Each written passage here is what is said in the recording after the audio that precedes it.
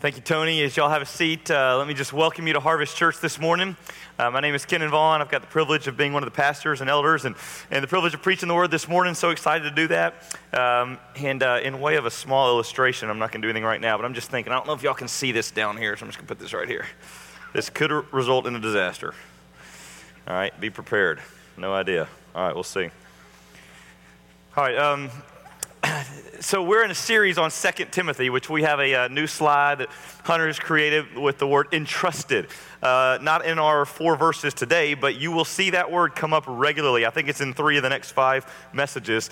There's the idea of the gospel that has been entrusted to Paul, that he is going to entrust into Timothy, who's going to entrust into others, who will entrust into others also. And you're going to literally see this movement of the gospel that's been entrusted to the people of God relationally, in intimate relationships where they pour themselves into another for the sake of Christ. So this great picture, as Tony just prayed, of discipleship and the gospel moving forth through the discipleship throughout the first century in the early church and still today to the ends of the earth. And so this is the mechanism by which God has chosen to grow his church, making disciples. And so I hope that this study in 2 Timothy would really give us a picture of what we have been entrusted with and would inspire us to entrust that to others. I know that Damon has read this passage this morning, but I think that repetition is a good thing. So if you guys would open back up to 2 Timothy chapter 1, let's look one more time at these words we open our service with. Let's look at them again. Would y'all mind standing to your feet for the reading of God's word? 2 Timothy 1, 3 through 7 is where we'll be today. So this is the words of Paul to Timothy, but ultimately these are the very words of God. I thank God whom I serve, as did my ancestors, with a clear conscience, as I remember you constantly in my prayers night and day. As I remember your tears, I long to see you, that I may be filled with joy.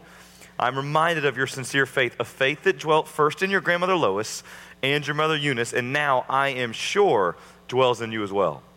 For this reason, I remind you to fan into flame the gift of God, which is in you through the laying on of my hands. For God gave us a spirit, not of fear, but of power and love and self-control. It's the word of God for the people of God. The people of God said, praise be to God. You may have a seat. Father, just ask that you would take our time this morning and bless it for your glory, that you be glorified through our singing, through the preaching of your word, that you be pleased with the offering that we lay before you now, even just the offering of our minds, prepared for a message, and the offering of the praise of our lips in song and our gifts and giving. Lord, we love you. We thank you for the good news of the gospel, that you have loved even us and demonstrated that love for us in Christ on the cross. God, I pray that as I speak, that ultimately your voice would be the one that is heard in the minds and hearts of those here, that you would speak through me, that I might just decrease on this very stage because you must increase. I pray this in Jesus' name. Amen. Let me ask you the question, if you were in some remote place, like a prison cell, or some other remote place, where you've got no email access, no cell phone, no ability to contact anyone to go grab a bite to eat and say what you might have on your heart, nothing. You don't have any means of communication except you got pen and paper and a faithful courier. And in this context that I've painted for you, you know you're about to die. You don't know exactly when, maybe days, weeks, but you know that any day literally could be your last. No way to communicate other than pen, paper, and a messenger. Let me just ask you the question, who would you write to if this were your situation? Who would you write to and what would you say? I'd love to know what's going through your minds right now. Who would you write to and what would you say? Really, this is the backdrop of 2 Timothy. This is Paul's circumstance. He is in a very remote place. He has no means of communication at this point in his life other than ink and paper and a courier. And he chooses to write a letter to an individual named Timothy. We're going to talk more about that in a moment. To set the stage a little more, it's 66 AD. note that 6 years earlier, Paul had first been arrested in Jerusalem, sent to Rome. He had some court cases. He had been accused of the Jews of serving a king, preaching a king other than Caesar. He was through those trials, he was put on house arrest, which is kind of like prison light. Like he was forced to be in a house that he paid for, and he had to stay there, couldn't leave the premises, but he could have guests. He could eat generally what he wanted to eat. He wasn't being tortured or beaten or suffering beyond the fact that he was limited in his where he could go. So for 2 years, he was just kind of stuck there, being watched, couldn't leave, but could have fellowship, could preach, could teach, and was. And during those times, he even wrote letters that are part of our New Testament. He wrote Philippians and Colossians and Ephesians and Philemon. And then something happened. He was released as he seemed like he suspected. In Philippians and Colossians, he said, "I hope to come and see you soon." So he had the idea that this wasn't long term. In 62 AD, he was released. A couple of more years, he continued his gospel ministry. And then in 64, something happened. The emperor at the time was a man named Nero, who, if you know anything about world dictators in world history, Nero is largely considered maybe the most vile and the most evil and the most immoral and the most heartless man ever to live. So not a great tagline, but this is Nero. Bloodthirsty, greedy, narcissist. I mean, this is Nero. And it was during his reign, and he did something. In 64 AD, he lit fire to his own capital city of his own world empire. Some just thought he's purely crazy. Some thought he was mad at his senators about something they were doing. Others thought it was for the very reason that he would blame a particular sect for this, that he did it just to get the public mad at them. And what happened was he lit fire and he hired mobsters to make sure no one could extinguish the flames. For 6 days, the fire that he began just leveled Rome. It's crazy. And as it did, when the flames finally died out, 6 days later, 10 of the 14 Roman districts were completely ruined. Rich and poor alike had become homeless. And Nero pointed to the Christians, whom he particularly hated, and he said, "They did it." And this incited an uproar against the Christians, which was maybe the sole reason, or just part of what Nero enjoyed about what he had done. And so he began to round up Christians with the support of the public and throw them into the arena for entertainment to be eaten by animals. He would crucify groups of them en masse at a moment's notice. And he even used them as human torches to light his own personal gardens and the roads of Rome as he rebuilt his empire. This is Nero, twisted, distorted, evil. And it was during this time that he had Paul rearrested. And it was during this time, it was no house arrest. He was thrown into this dank, dark pit, underground dungeon, very little light, if any, very little food, if any, in starving conditions with no light, no sanitation, sickness and disease. And every day they were knocking on the doors of the prisoners around him, pulling them out and executing them. Paul knew any day might be his last. And in the words of 2 Timothy, the further we go, we'll see, he didn't expect to live through this. He knew this was it. And in those conditions, knowing his days were numbered, this letter, one reason I love it, it gives us a window into the soul of Paul. Like, what was he thinking about in that dungeon, waiting to die out of faithful service to the Lord? What would you or I be thinking about? Self-pity? Resentment towards God? Frustration? Sadness, loneliness. What would you and I guess I'm speaking for myself. That's what would be going through me. What would you be thinking in these moments? I love this letter because we get to see who he chooses to write to, a young man named Timothy, and what is on his heart. By the way, what was critical that Jamie said last week, in case you missed it, about his relationship with Timothy, he met him in Lystra, which is now modern Turkey, at the end of his first missionary journey. He met him in the sense that he was in Lystra preaching the gospel. The Jews got angry, stoned him, dragged him out of the city, and left him for dead.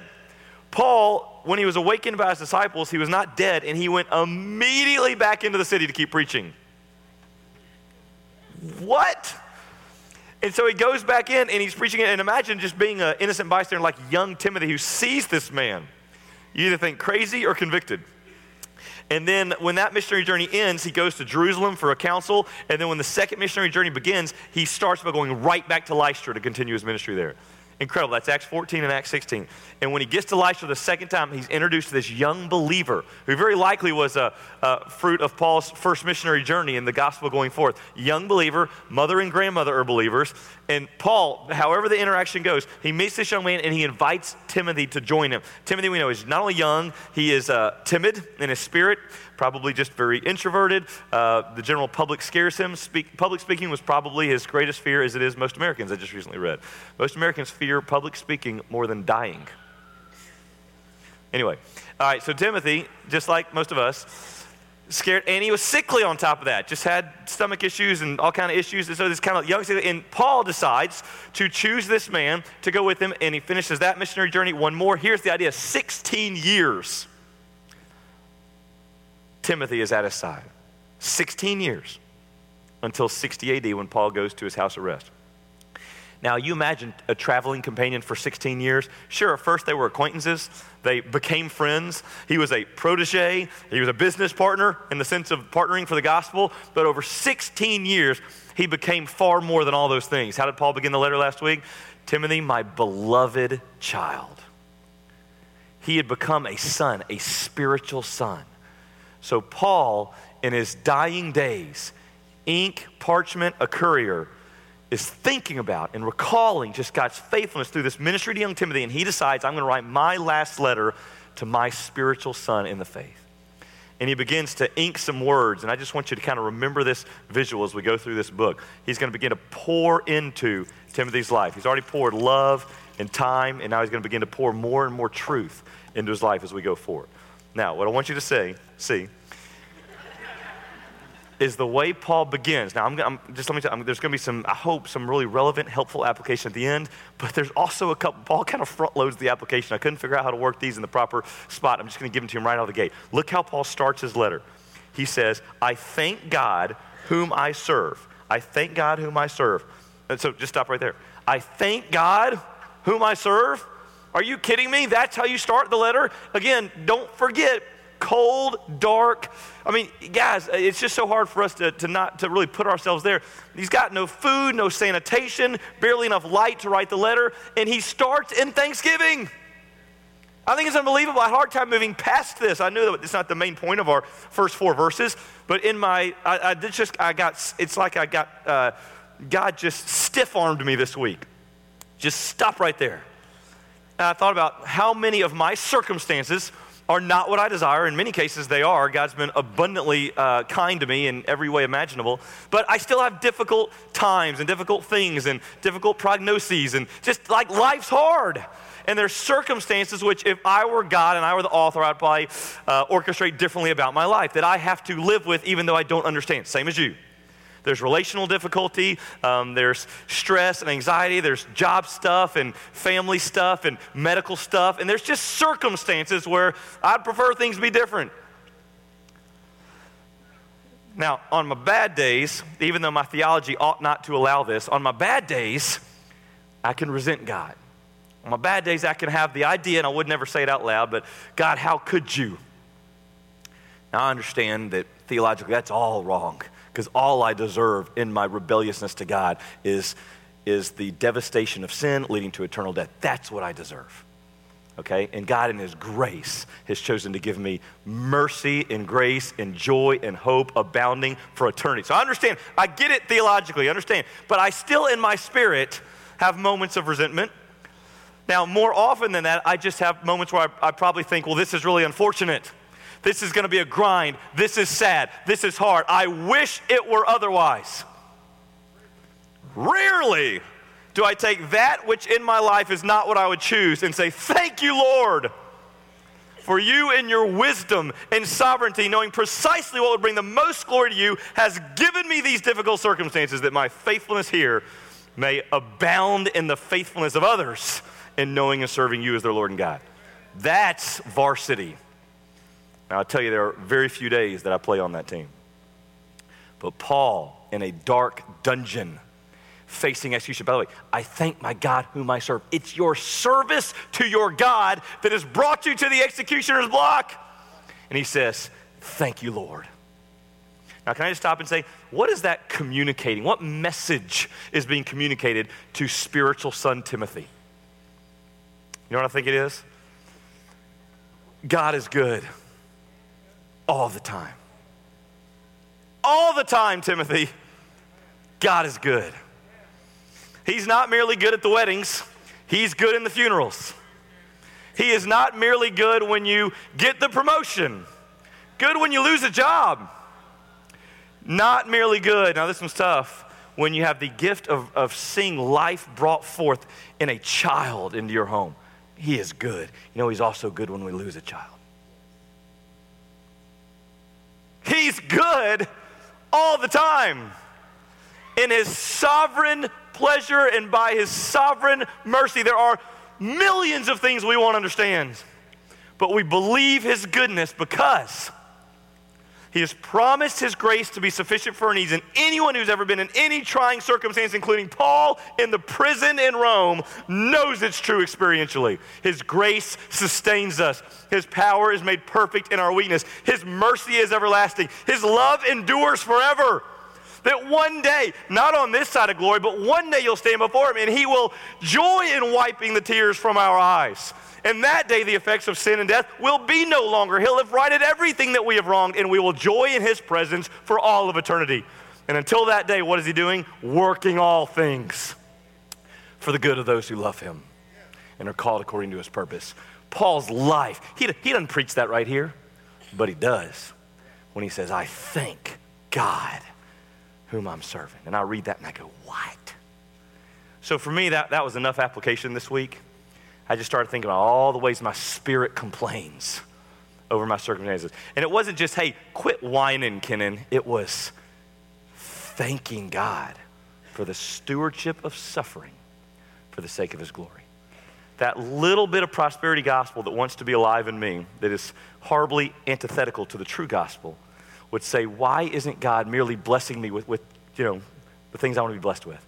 And the truth is, he has. He has blessed me with every spiritual blessing in the heavenly realms in Christ.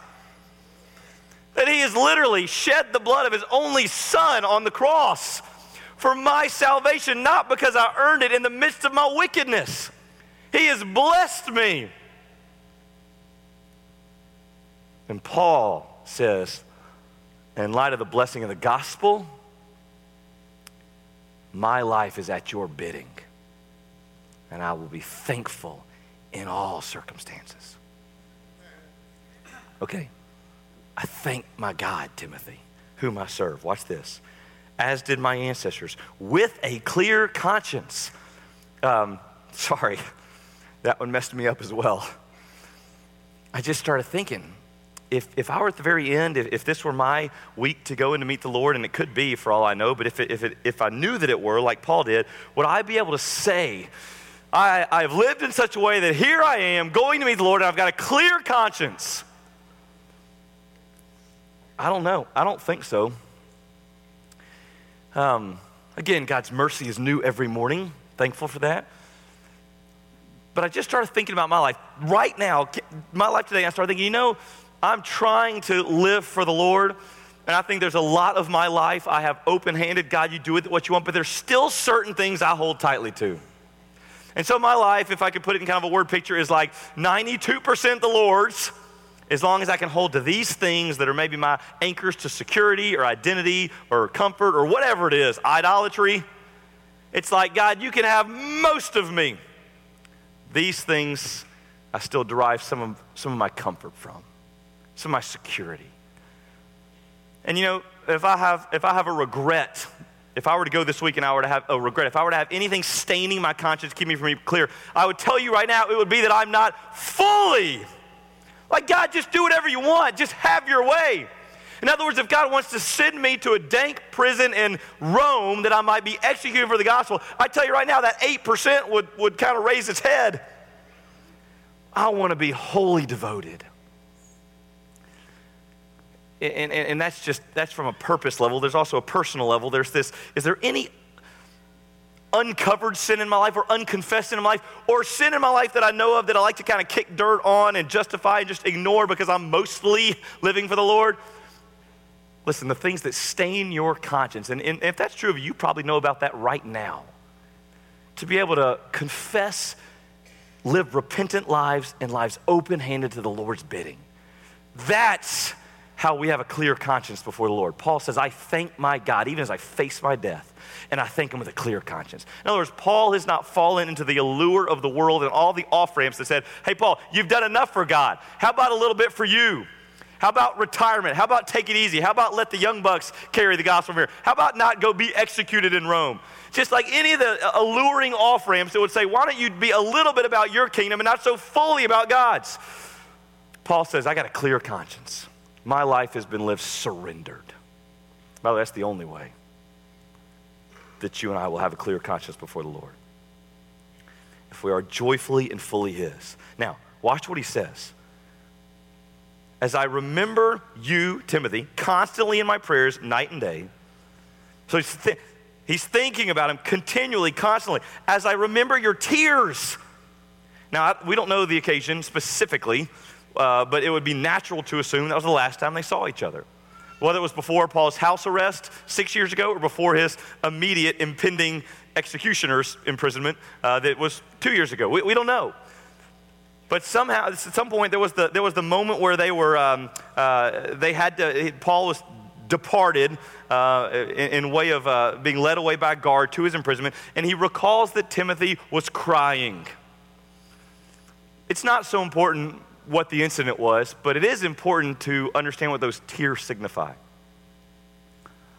Every year I try to go on one international trip just to keep my own flame hot for the Lord and to make sure, just to try to have on my heart what God has on his and the nations. And every time I go, one of the hardest things is to just pull away from my family, and this season especially for the 8 or 10 or 14 days or whatever it is. And this last February I had the chance to go to India with Pastor Nayak and Sujatha, and what a treat it is to be with them and see how God's moving in southern India. And I had a chance to do that. And the night before, went out, tried to make a memory with our family and had a good time. And the next morning, my flight left around noon. And so I had just a couple hours, and it was a crisp February morning. Sun was shining.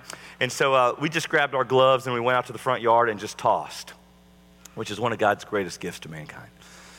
And we're just in the front yard tossing the ball, and I'm just enjoying them, laughing with them, listening to them express their dreams of what will be one day in their major league careers. And we're just tossing around and having fun. And then my wife kind of gives the signal, all right, we got to get to the airport. And so we kind of load up the minivan and we head to the airport and get there and kind of dreading this part, but get out and all the boys kind of file out, get all my luggage on the curb. And I pick up each one and I whisper kind of the secret message to each son. And then I hug my wife and I tell her that I love her, and I turn, and for the first time, something different happened on this mission trip than every one I've ever been on. Every other time, there's kind of kids mindlessly waving, clueless about what's happening. This time, there were young boys becoming young men with tears running down their cheeks. Now, let me tell you something. I was sad. I was sad that they were sad, and I was sad. But I was really deeply grateful that they feel about me what I feel about them. Those tears signified something. Years of intimacy and loving relationship. It's hard to depart. 16 years, those tears signify the way Paul has loved him. Did you hear Jamie say that last week? Discipleship at its core is not Bible information dump. At its core, it's loving someone. Continually pouring the truth of the gospel in them as you give them your life and love. That's what discipleship is. And he says, I remember your tears, and I long to see you too, that I may be filled with joy. Paul says, don't worry.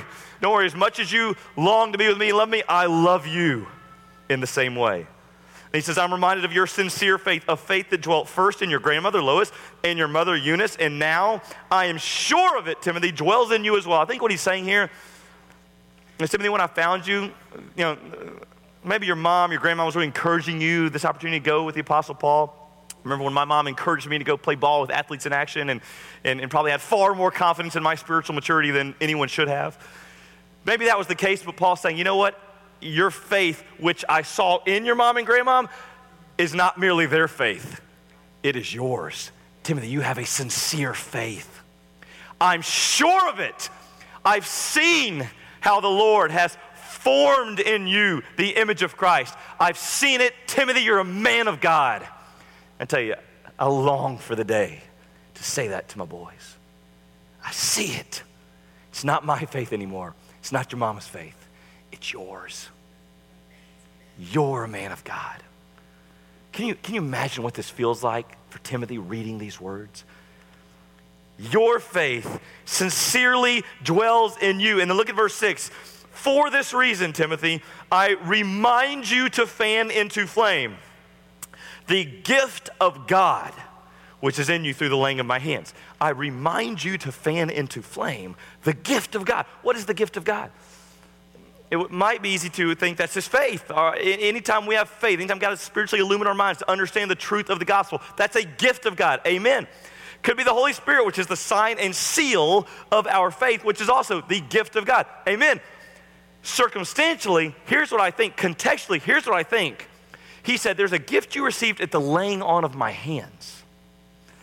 I think what he's talking about specifically is also what is true of every believer. Not only the gift of faith that God has given you and the gift of the Holy Spirit, which is sign and seal of that faith, but there's something else God has put in every single one of us here who have trusted Christ. Did you know that? There's something else you have. And Timothy has it. And Timothy likely didn't know it or likely didn't own it. And so there was a time in his first letter, Paul alluded to a time in 1 Tim 4:14. He said, Timothy, don't forget that time the elders, the council of elders gathered around you. And don't be careless with this, but we prayed over you. We laid hands on you. And some of the elders prophesied over you. And don't be careless with the gifts that you were given. Now, what is meant by that, I don't think those elders chose the gifts for Timothy that he would have to carry out his ministry and his calling. I think what they did was they recognized what God had put in this man that he was unable or unwilling to see himself. So they prayed for him, and they probably looked sickly young Timothy, and they saw the stewardship that God was calling to. He would be the first pastor of the church in Ephesus, where the idolatry to the goddess Artemis was rampant. And he would have to be the one that stands firm for the next 30 years. And so they're praying for him, and they're probably praying something like, God, we see the leader in him. He doesn't see it, but we do. God, we see the pastor in him. We see the teacher in him. We see how you have given him a calling. And God, we know you've gifted him for the calling. And we know these gifts. We proclaim them in his life. We see them. Let him steward them. And Paul says, don't be careless. Well, you heard God has put in you, listen to me, exactly the gifts you need to be faithful for the calling he's given you. Now, that's not merely true of Timothy. That's true of every one of us. You got to understand this. There's a certain way where we have the same calling as Timothy. What's that? We're called to live holy unto the Lord. We're called to present every man mature in Christ. We're called to make disciples of all nations. There's a sense in which, Jamie talked about this, God's will for us in a general sense is the same. But there's also a specific stewardship. You and I are not the pastor in Ephesus. You're not the pastor at Harvest. But I'm not in your neighborhood, at your job, in your family. You are called to be the ambassador of Christ right there. And listen to me, you need to know this. God has specifically, supernaturally given you gifts so that you can joyfully fulfill your calling. You do have a calling that is beyond the things of this world. And you do have supernaturally imparted to you gifts to fulfill that calling. Paul says to Timothy, I want to remind you, that's as gentle as you can say. I'm not commanding, I'm not rebuking. I want to remind you, Timothy, there's gifts in you. Because what God has called you to do, listen, if you want to know what your specific and unique calling is, I don't know exactly for you what it is.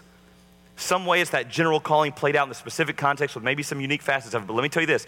I promise it's more than you can handle. God never gives us a calling that is merely that which our natural selves can achieve or succeed or be faithful with. We can't. It's a supernatural calling requiring what only God can have, requiring his power and his presence. So what he calls you to do, you can't do it. But let me say this. He'll never call you to do anything he can't do. And so what you and I have to learn to do is lean on and be dependent on the supernatural gifting he's given us for the supernatural calling he's given us.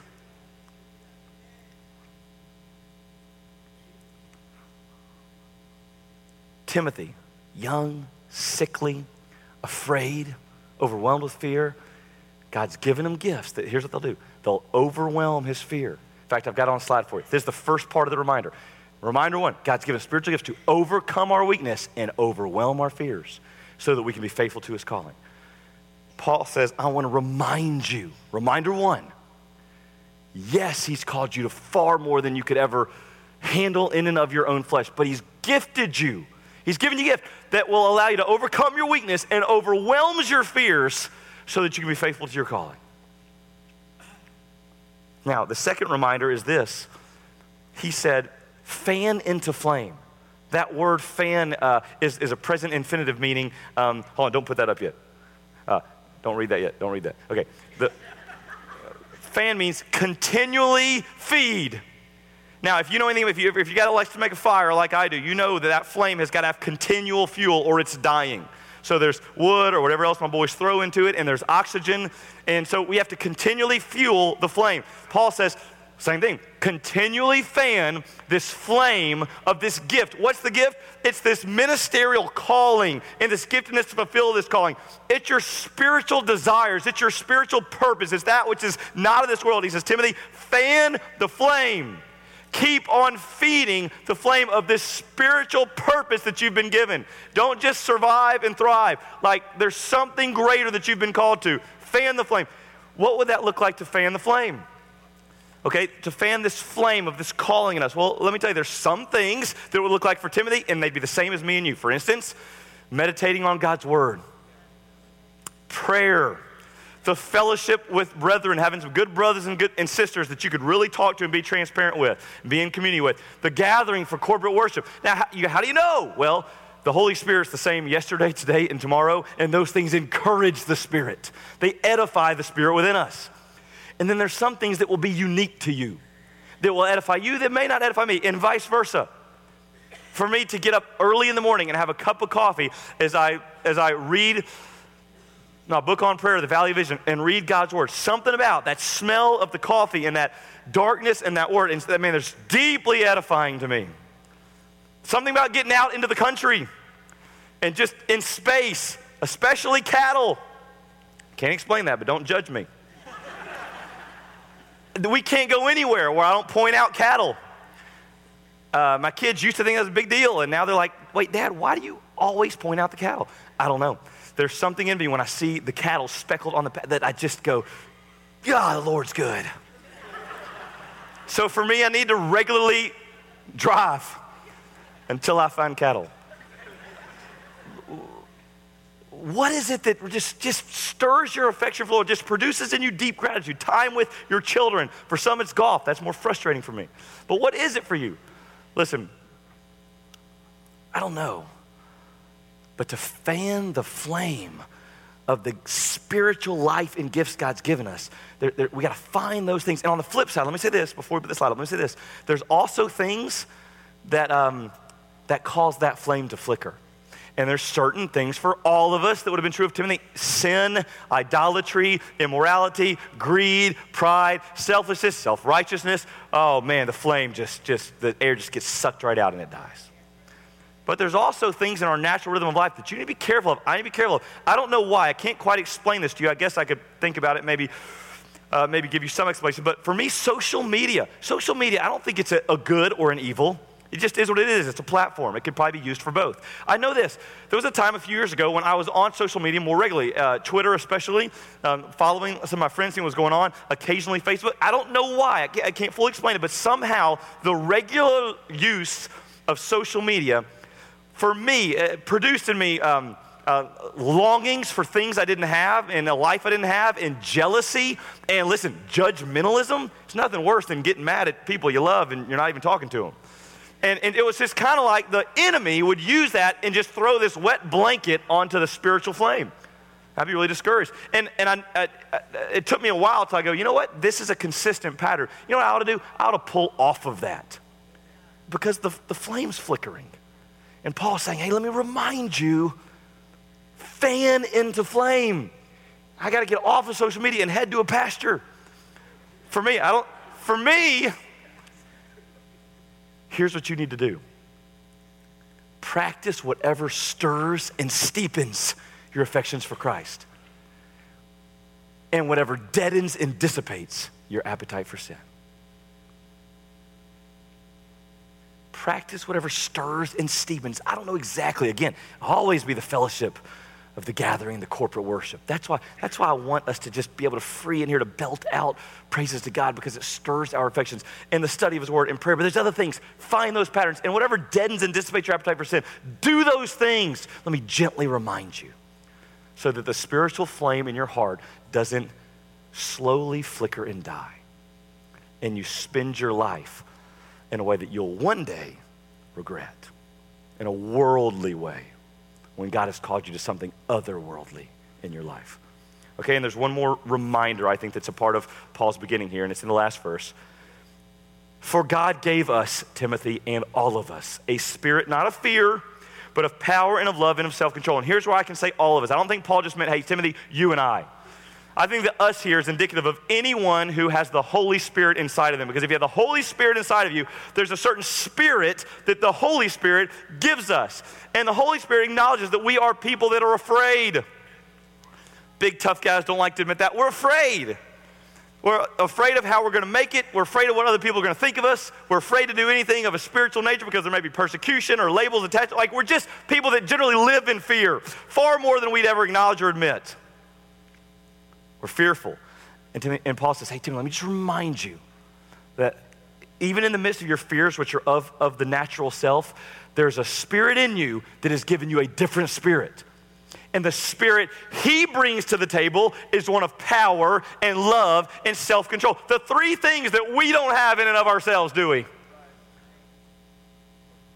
And so he's saying this, he's saying, Timothy, if you'll avail yourself to the spirit God's given you, the one he's placed in you, you'll stand courageously and boldly proclaim the gospel. You'll do it if it's by his power.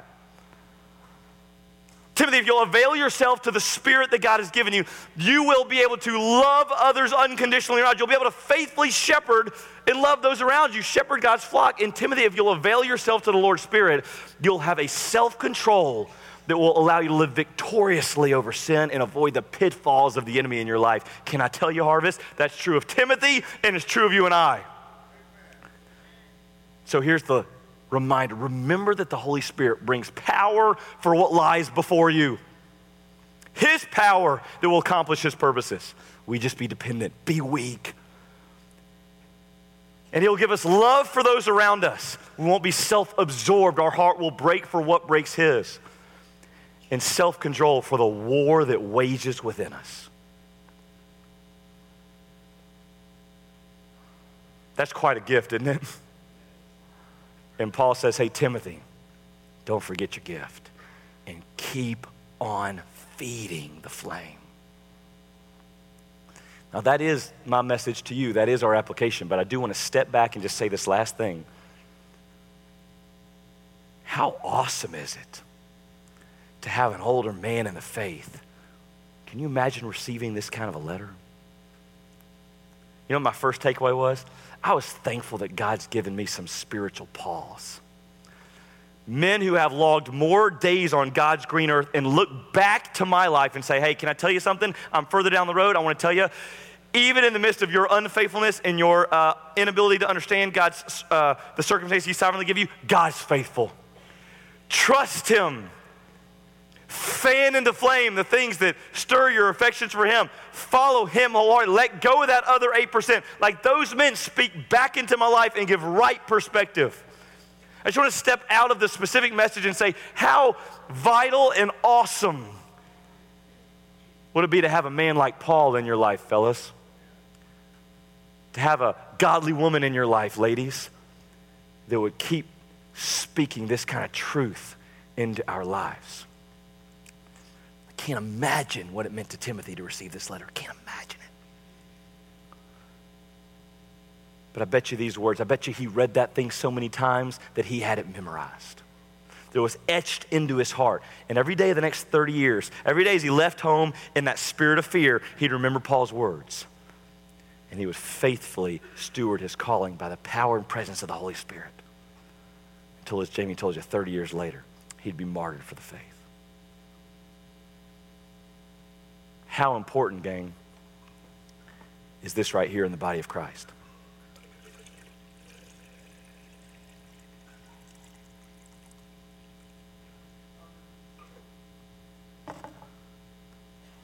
Father, may we be people who relish and cherish the gospel that's been entrusted into us. And Father, may we be men and women who will, that we will grab hold of godly men and women around us, and we will drink deeply from your faithfulness in their life and learn that we may just relish the chance to be poured into, and that, God, we may yearn, even in the midst of our recognized immaturity, we may yearn to pour ourselves out into others for the sake of the gospel. That we don't have to make much of ourselves. We just make much of you.